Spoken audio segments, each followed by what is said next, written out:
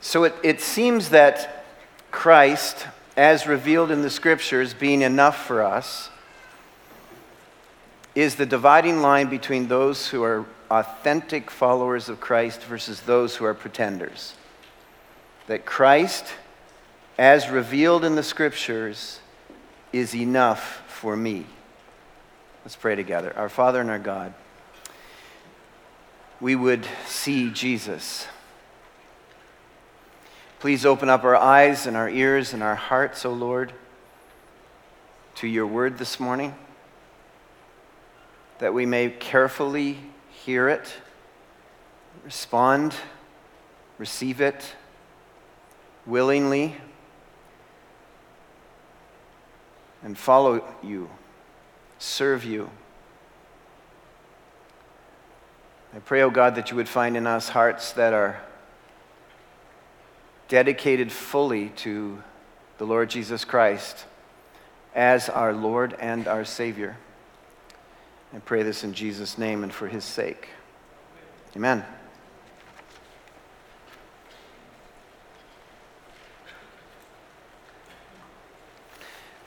So what is the most common utterance in a hospital? It's the word stat. Stat. To the ER, Dr. Lesser, stat. I used to watch hospital shows. I don't watch them so much anymore. Lynn still likes to watch them. I got statted out. Too many stats. Do you know what it means? It's a Latin word. It shouldn't surprise us in the medical world that it would be Latin. It's short for statum, which means immediately. I might try it this week. Pastor Mark to my office, stat. Will it work?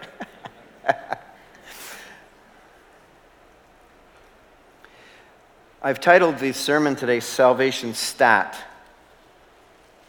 Would you turn to John chapter 12? And the reason for that is that although we are a long way from the end of the book of John, in fact, there's another 10 chapters to go,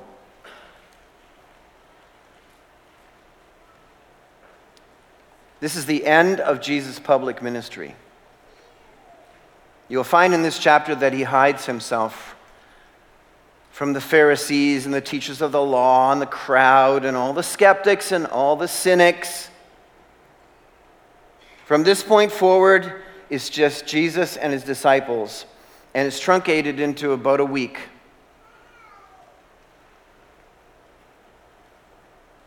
And we have seen over the past little while that there's an urgency about salvation that Jesus presents. He presents the reality that the light is here for a while, but it is going away. You need to deal with this. Throughout the Scriptures, there's an urgency to deal with God. It's not a new concept. It's an ongoing concept. You see it everywhere.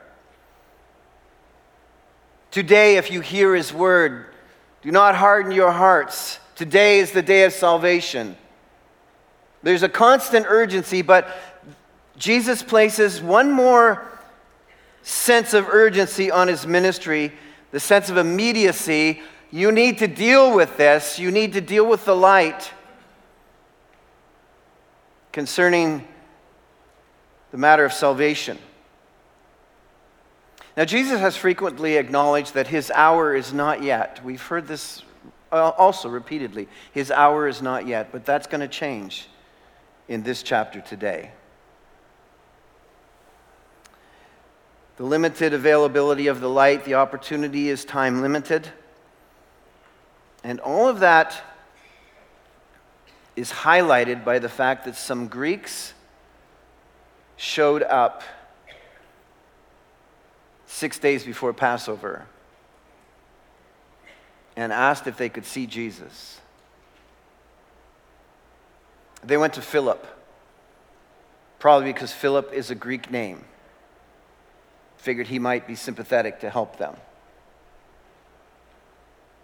It's at that point in verse 23 that Jesus says this, because the time timer now was triggered. He says, the hour has come for the Son of Man to be glorified.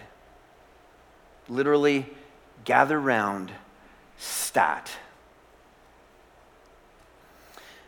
Salvation is something that must not be delayed. So in this chapter, and it's a long one, and many of you are going to think, well, he's going to spend time talking about Mary's anointing of Jesus and all that. No, you've heard that before. We're going to look at that, but rather quickly. Oh, well, maybe he'll spend some time on the triumphal entry this morning. No, we've looked at that before. We're going to give a couple of comments on it. I want to look more at the section today from verse 20 to the end of the chapter, which we often do not deal with very much. It's a hard part, but an important part for us.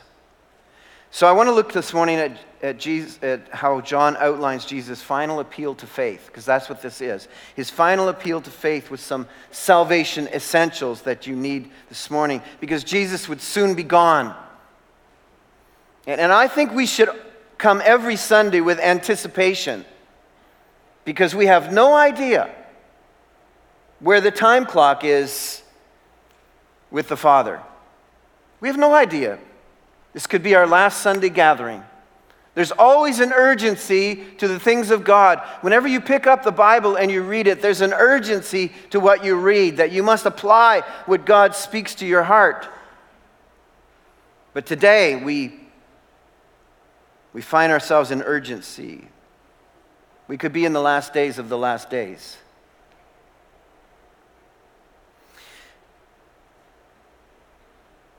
So, Father, I pray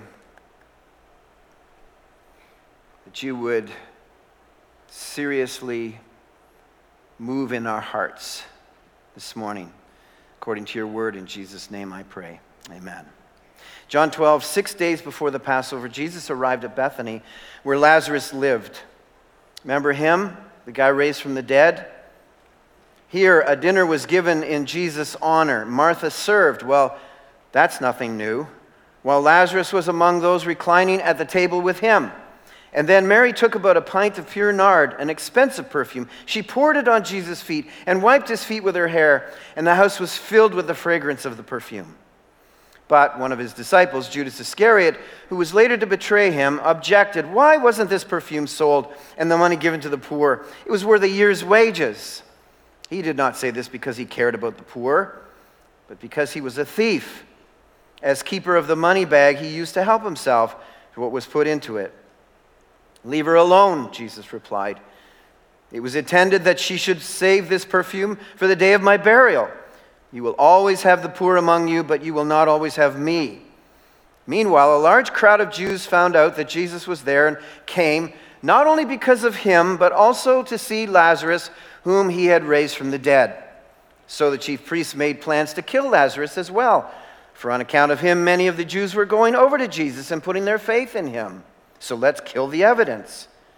The next day, the great crowd that had come for the feast heard that Jesus was on his way to Jerusalem. They took palm branches and went out to meet him, shouting, "Hosanna! Blessed is he who comes in the name of the Lord. Blessed is the King of Israel." Jesus found a young donkey and sat upon it, as it is written, "Do not be afraid, O daughter of Zion. See, your king is coming, seated on a donkey's colt." At first, his disciples did not understand all this. Only after Jesus was glorified did they realize that these things had been written about him and that they had done these things to him. Now the crowd that was with him, when he called Lazarus from the tomb and raised him from the dead, continued to spread the word. Many people, because they had heard that he had given this miraculous sign, went out to meet him. So the Pharisees said to one another, "See, this is getting us nowhere. Look how the whole world has gone after him." Now there were some Greeks from the whole world among those who went up to worship at the feast. They came to Philip, who was from Bethsaida in Galilee, with a request. "Sir," they said, "we would like to see Jesus." Philip went to tell Andrew. Andrew and Philip in turn told Jesus.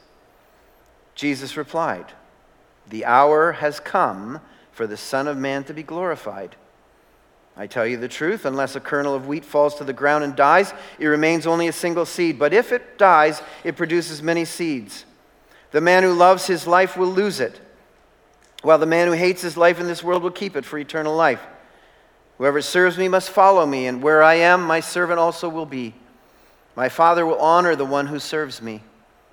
Now my heart is troubled. And what shall I say? Father, save me from this hour? No, it was for this very reason I came to this hour. Father, glorify your name.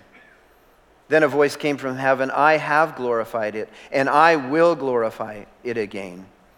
The crowd that was there and heard it said, it had thundered. Others said, an angel had spoken to him. Jesus said, this voice was for your benefit, not mine. Now is the time for judgment on this world. Now the prince of this world will be driven out. And I, when I am lifted up from the earth, I will draw all men to myself. He said this to show the kind of death he was going to die. The crowd spoke up. We have heard from the law that the Christ will remain forever. So how can you say the Son of Man must be lifted up? Who is this Son of Man? Then Jesus told them, you are going to have the light just a little while longer. Walk while you have the light, before darkness overtakes you. The man who walks in the dark does not know where he is going. Put your trust in the light while you have it, so that you may become sons of light. When he had finished speaking, Jesus left and hid himself from them. Even after Jesus had done all these miraculous signs in their presence, they still would not believe in him. This was to fulfill the word of Isaiah the prophet. Lord, who has believed our message? And to whom has the arm of the Lord been revealed? For this reason they could not believe, because as Isaiah says elsewhere, he has blinded their eyes and deadened their hearts, so that they can neither see with their eyes nor understand with their hearts, nor turn, and I would heal them. Isaiah said this because he saw Jesus' glory and spoke about him. Yet at the same time, many even among the leaders believed in him. But because of the Pharisees, they would not confess their faith for fear they would be put out of the synagogue. For they loved praise from men more than praise from God. Then Jesus cried out, when a man believes in me, he does not believe in me only, but in the one who sent me. When he looks at me, he sees the one who sent me. I have come into the world as a light, so that no one who believes in me should stay in darkness. As for the person who hears my words but does not keep them, I do not judge him. For I did not come to judge the world, but to save it. There is a judge for the one who rejects me and does not accept my words. That very word which I spoke will condemn him at the last day. For I did not speak of my own accord, but the Father who sent me commanded me what to say and how to say it. I know that his command leads to eternal life. So whatever I say is just what the Father has told me to say. Well, this is the word of God. So let's quickly look at the front end of this chapter, and I just want to make a comment, first of all, in terms of what Mary did for Jesus, that extravagant service is characteristic of those deeply aware of both their rescue from sins and the value of knowing Christ. What was Mary up to? Simply that, extravagant service for the Lord. And we ought to seize the moment as well ourselves. When God puts something extravagant on your heart to do for the Lord, you ought to just do it. Do it right then and there. Don't put it off. If you hesitate, it will be too late. Mary took the opportunity to anoint Jesus, and it was going to be in a few days that she would not have the opportunity to do that again. And so extravagant service is something you should do when God puts on your heart. Do things for Christ, stat. Don't be dissuaded by the naysayers. Don't be dissuaded by the practical people among you. Like Judas, who said, oh, couldn't this money have been better used to take care of the poor? You can make much, and so Jesus goes on to say, look, I'm not going to be here for very long. The poor will always be around. Do something extravagant when God puts it on your heart to do, there will always be opportunity to do other ministry going forward. Now, let me just make a comment on Judas while we're at it. Judas was probably gifted in finance. You know, as they looked around at all the 12 and they were like, who should be the treasurer among us? Well, it should be Judas. He knows RSPs and all kinds of things like that. He's like the guy. Everybody asks him stuff. What should I do in my tax return? How can I get the best return from Caesar? Can I write off these sandals as part of the business? This was Judas. Now listen, he was good at it. That's why they gave him the job of being the treasurer. Your gift, listen, your gift can be your greatest blessing, but it is almost always your greatest risk. Because with your gift, you bless the Lord and you bless His people. But it is your gift wherein most temptation comes. The temptation to receive glory for yourself. The temptation to take honor for what you've done. To take the credit for what you have and the skills that you have. So be very, very aware of what your gift can both do and what it can bring your way. There's a second point I want to make from this second section of the triumphal entry and those who were crowding around Jesus at the time. And it's sort of, it leaps out at verses like verse 9. A large crowd of Jews found out that Jesus was there and came, not only because of him, but also to see Lazarus. And then down in verse 18, the Pharisees noted that they were coming around in verse 18. Many people, because they had heard that he had given this miraculous sign, went out to meet him. Signs, wonders, and miracle chasers don't last in the kingdom of the saved. Beware of being a spiritual sightseer. I hope you came to church this morning just to see Jesus, just to encounter Jesus, just to hear from Jesus, just to offer your praise to Jesus. Not to be a spiritual sightseer. Oh, I hope there's something interesting at church today besides just seeing Jesus.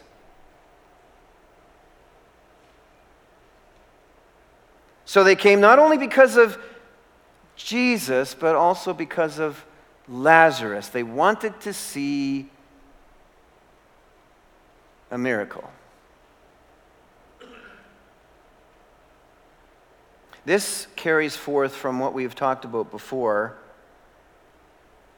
Is Jesus only as good to you as he is the means for you to get from him what you really want? Because that's the reason most of Israel turned away from Jesus. He didn't bring them what they really wanted. In fact, what the sections of Scripture that John is referencing here, Isaiah 6 and Isaiah 53, particularly Isaiah 53, make the point that the coming Messiah is not going to be like what everybody's going to want. He's going to be lowly. There's going to be nothing in his look that attracts people to him. He's not going to be some sort of star conqueror. He's going to come and die for their sins. He's going to be rejected of man. He's not going to be the in-crowd guy.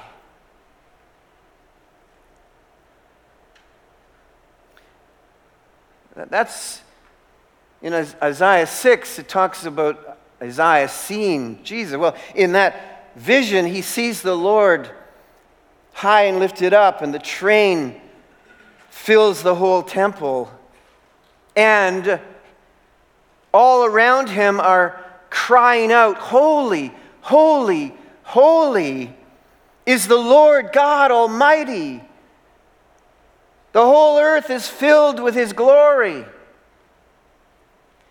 They didn't want a holy God and a lowly Messiah, a holy Messiah who would require of them pure living. No, that's not what they were looking for. They didn't want a lowly Messiah who wasn't going to come in and kick Rome out. And so it is with us. Christ is who he is. He will not be who you want him to be. And that needs to be enough. That must be enough. It means you won't always get what you want from Christ.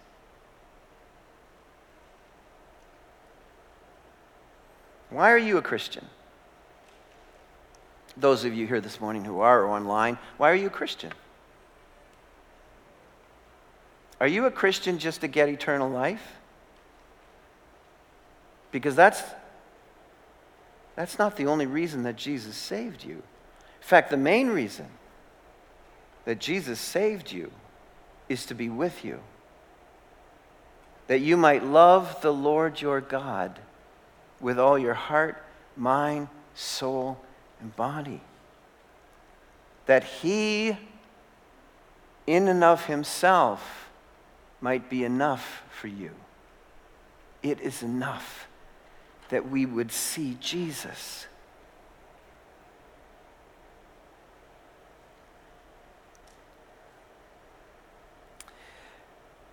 So this flows into Jesus' teaching that I want to spend most of our time on here, starting in verse 20 and on. Jesus points out that it's now glorification time. His glory is to be revealed. That's what we want to get to. We want to get into his glory. We want to get into the conquering Messiah. Yeah, that's it. And then he says, right juxtaposed to the time of his glory, I tell you the truth, unless a kernel of wheat falls to the ground and dies, it remains only a single seed. But if it dies, it produces many seeds.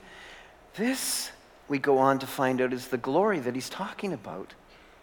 His glory was to do the Father's will and die on a cross for you and for me. The truly saved, Jesus is going to go on to teach in this section, trade their lives of self-love for servant sacrifice to Christ, as he sets and models for us what it means to serve the Father. It's cross time, not time for personal dominance, prosperity. No, it's cross time. Cross time for Jesus and cross time for his followers, us. How do we glorify God? In presenting our bodies as living sacrifices, just holy, acceptable, pleasing to the Lord. This is what he's teaching. He's now teaching a shocking truth that life is going to come only from his death. And he sets in motion a law for us, the law of the kingdom, with respect to this agricultural illustration. The law of the kingdom, the meaning of this hour. Kingdom is like agricultural life. Like a seed that must die and go into the ground. And unless it goes into the ground and dies, it will not produce fruit. It will not grow. You can have a bag of seeds all you like. You have seeds. You know what they're like. Corn seeds, whatever seed you have in a bag. They can sit there for years in that bag and do nothing, produce nothing. You have to take them out. You have to bury them. They have to die. They might come to life and bear fruit. Jesus is talking about the law of the kingdom, this is how it works. We're not, by the way, saved by the good example of Jesus Christ or by following his example. We're not saved by the wonderful teaching of Jesus Christ. We're saved by the death of Jesus Christ, his burial and his resurrection.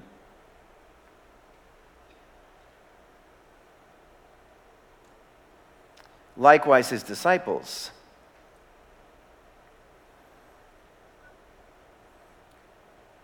The man who loves his life will lose it, while the man who hates his life in this world will keep it for eternal life. Is Jesus calling us to be suicidal?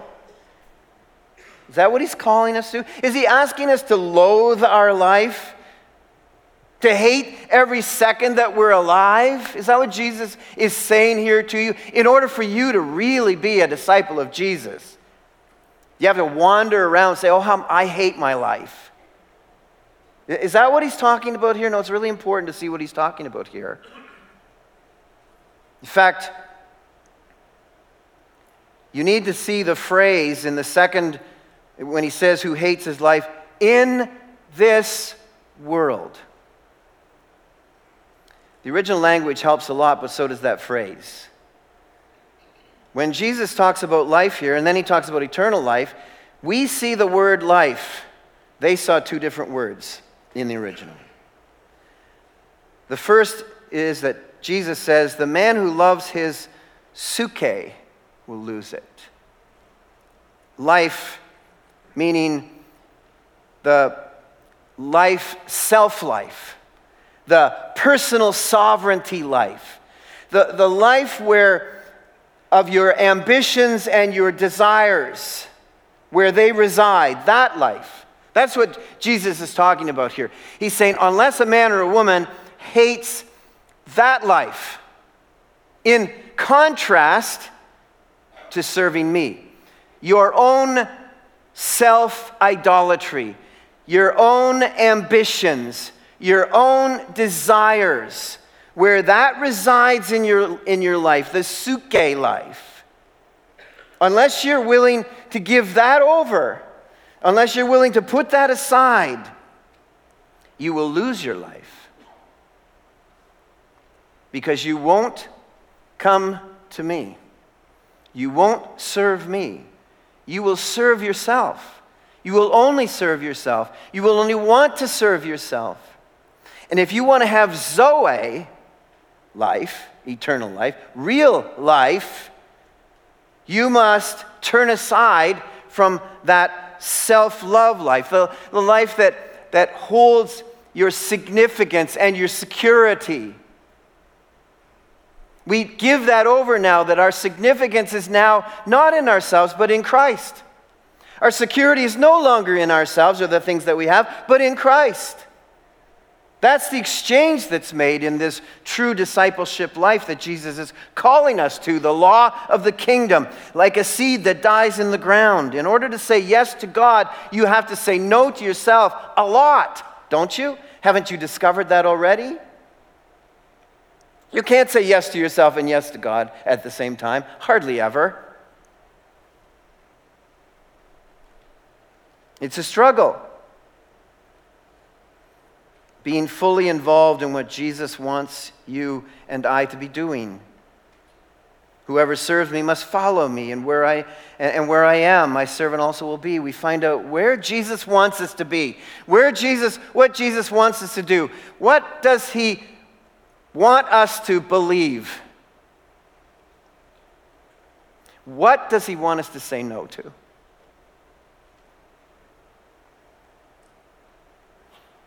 Our world is totally given over to the suke.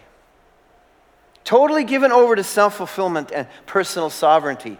And it is being manifest in ways we never imagined could ever happen. People are actually changing their biological reality. They are so into their own selves that they're mechanically altering the natural to accommodate the idolatry of self. That's what this is. It used to be more hidden. It used to be more buried. Now it's brought out into the open for all of us to see.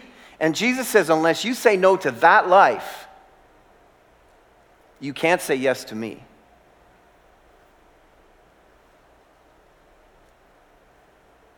And then Jesus talks about the reality that this is essential salvation. Now, verse 27, now my heart is troubled. And what shall I say? I don't know whether a question mark's even appropriate here. I think Jesus might have said, Father, save me from this hour. Because we know that he goes into the Garden of Gethsemane and starts praying that way. Sweat drops of blood pouring from him. And it is in that agony that he responds to the Father. Because he always responds to the Father. I don't know that he talked himself out of it right here, because it doesn't make sense then that he went into the Garden of Gethsemane and started praying urgently, asking his disciples to pray for him urgently.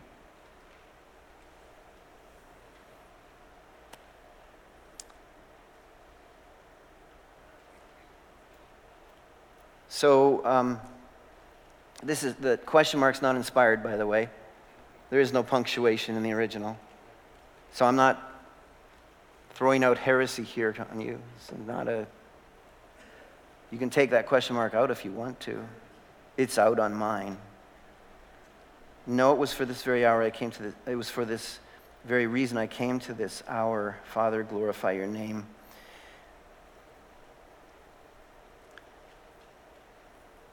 Glorifying the Father happens when we obey the will of the Father, and Jesus is demonstrating this. But know this, Jesus talks now. He knows exactly what this means, what's happening to him.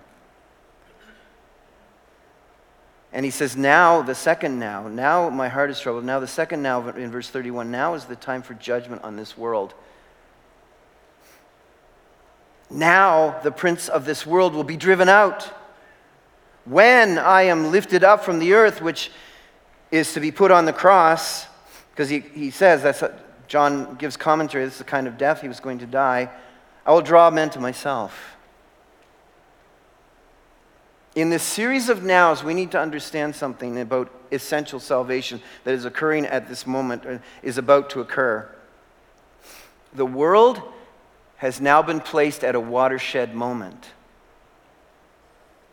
The last days are about to be inaugurated. It's all or nothing. This is the dividing line of history. This is the watershed moment of history. From this point forward, the lines are clear. They're not muddled anymore. You were either on the side of Satan or you're on the side of God. That's what this is. That's why he talks about now judgment, now the time for judgment. Now is the time of judgment on this world. This is judgment time. Now we all know that the ultimate judgment is yet to come, but this is the moment. This is the time where the world is now being judged by God. This is the moment. The reality of salvation is upon us. Christ is about to be lifted up for all to see. In fact, in the Easter address, I heard our Prime Minister say that his family joins with all people all over Canada to celebrate the death and resurrection of Jesus Christ. Our Prime Minister knows, has seen, has heard. This is the point that is being made in this text. The reality of the decision that the world must make has been put on public display at Calvary 2,000 years ago. It is not hidden.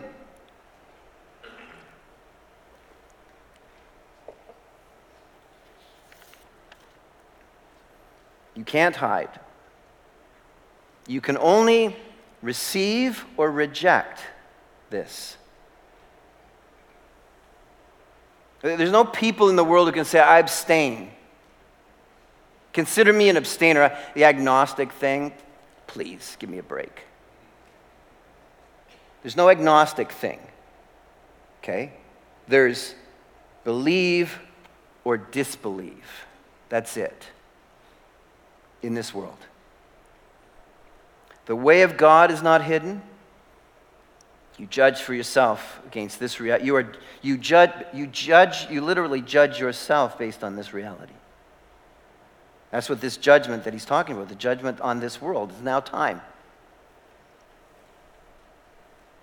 And the ruler of this world is now defeated. Satan has no more claim on us. Satan has no opportunity anymore to come to you and say, you're still in your sins. There's unforgiven stuff in you. We have been forgiven of every sin.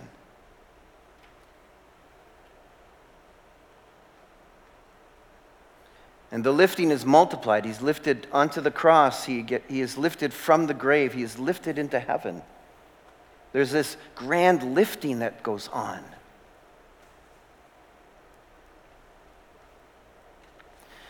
Now, it's at this point, as John is writing this, of course, reflecting 60 years later, that we understand, we infer that something was going on with John and his teaching and message.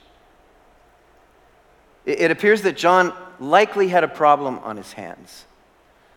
Now, John the apostle was in the area of Ephesus. That's where he was pastoring. He was exiled and he was pastoring, you know. And likely the problem that he was having is with the Jews that he was teaching 60 years later, who were struggling to buy into Messiah, the Messiah, Jesus. And they were struggling to buy into the Messiah, Jesus, because as he's recounting all of this and as they hear the message, so many of their countrymen rejected Jesus. And they're saying, I don't know why we should be willing to respond and accept this Jesus as Messiah you're talking about, when in fact most of the Jews rejected him.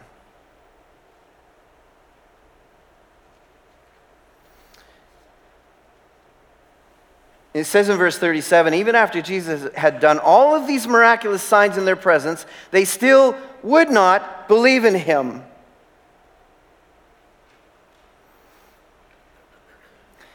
It's here that John rehearses for them from the book of Isaiah the history of the Jews.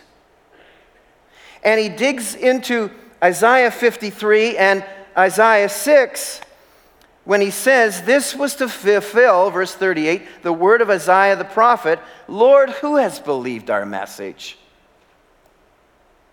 At the time Isaiah was writing this, the vast majority of Jews were rejecting God. They were rejecting his message. The vast majority, and he says, to whom has the arm of the Lord been revealed? It's been revealed to Israel.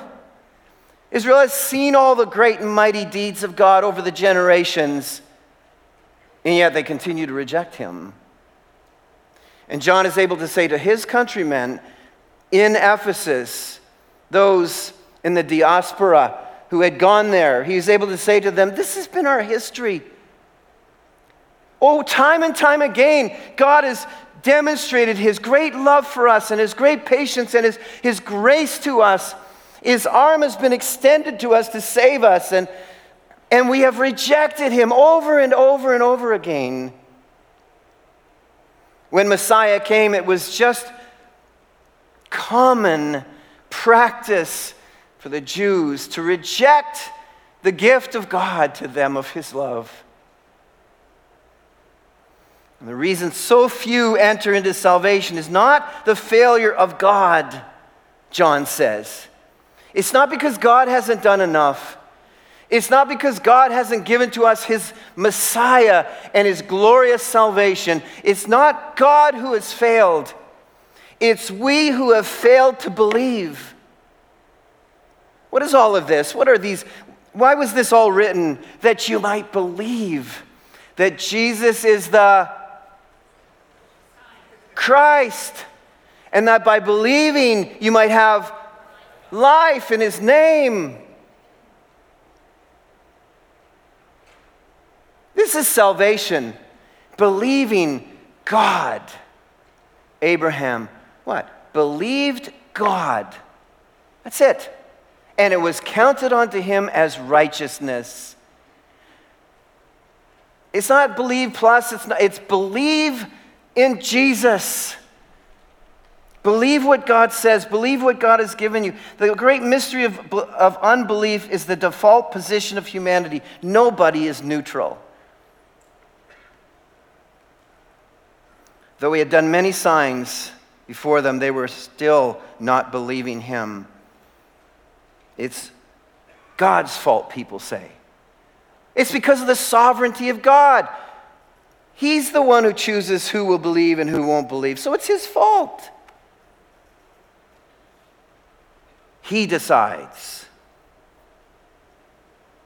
God is sovereign for sure, but he is not arbitrary. And listen, the Bible requires you to hold two tensions together at the same time that drive you crazy and me crazy. But you have to hold them. God is sovereign, totally sovereign and in charge of this universe. But man is fully accountable. Those two things don't merge in the pea brain of humans. They don't. But they're both true. And you will get messed up if you don't believe this. God is not sovereignly assigning neutral people to this or to that. We have all gone astray like sheep. We all reject. No one is neutral. God is graciously saving rebellious people. And the stress on Jesus' ministry was he was urgently appealing to them all over and over and over again, calling an urgency, standing before the Pharisees, the teachers of the law, the unbelievers, the skeptics, and saying, the light is going to be here for a little while longer. Respond. But he came to his own, and his own would not receive him. Time for belief is urgent. Opportunity is timed. Like ancient history, God displayed his power, his creation. He displays his glory over and over again. He pleads with all, yet including you who are here this morning or have been graciously brought to church year after year by God, and he continues to call on you, keeps showing you truth, has shown his truth to our Prime Minister, who testified himself that he knows. People are not lost because God has failed, but because they refuse to believe.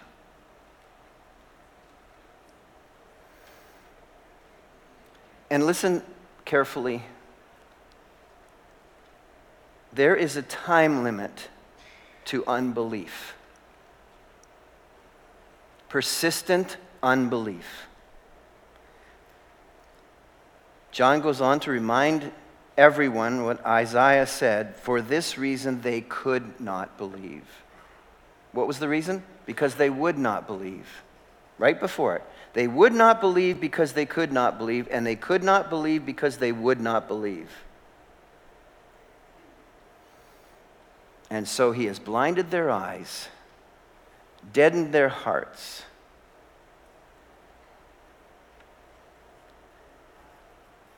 God judges in our time. That's why Jesus said, now is the time for judgment. Well, I thought that was at the end. When you got saved, the age to come, eternal life, was brought to your life right then. You are living in the age to come as far as salvation is concerned. That eternal life that you are going to get, you have now. But there comes a time when there's a judicial hardening on hearts over repeated unbelief in the face of truth, the grace of God over and over again, the light, but darkness is coming. And that darkness is not just reserved for the end. It happens in real time. Eventually, judgment from the age to come settles on a present heart, so that they cannot believe because they would not believe anymore. That's why today is the day of salvation for everyone. So as I've said so many times to you and to anyone who's willing to listen, if you can believe, believe.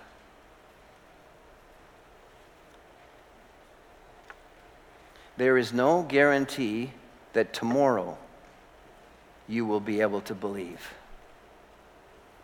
If you can believe today, believe. Father, I thank you for your grace, your incredible grace to us, who have turned our back rebelliously on you, and yet you graciously brought truth to us. You're bringing truth today. You're bringing people online today. You're making your word clear today. You are prompting hearts to believe today. So this is salvation stat time. I pray, oh God, that people would believe for your sake, for the glory of God. In Jesus' name I pray. Amen. Jesus' key illustration for helping people to understand the urgency of opportunity was the worldwide flood. When Jesus was talking about the need for urgency, he reminded them that the final days will be like the days of Noah. People were marrying, stressed people were marrying and given in marriage. Why did he stress that?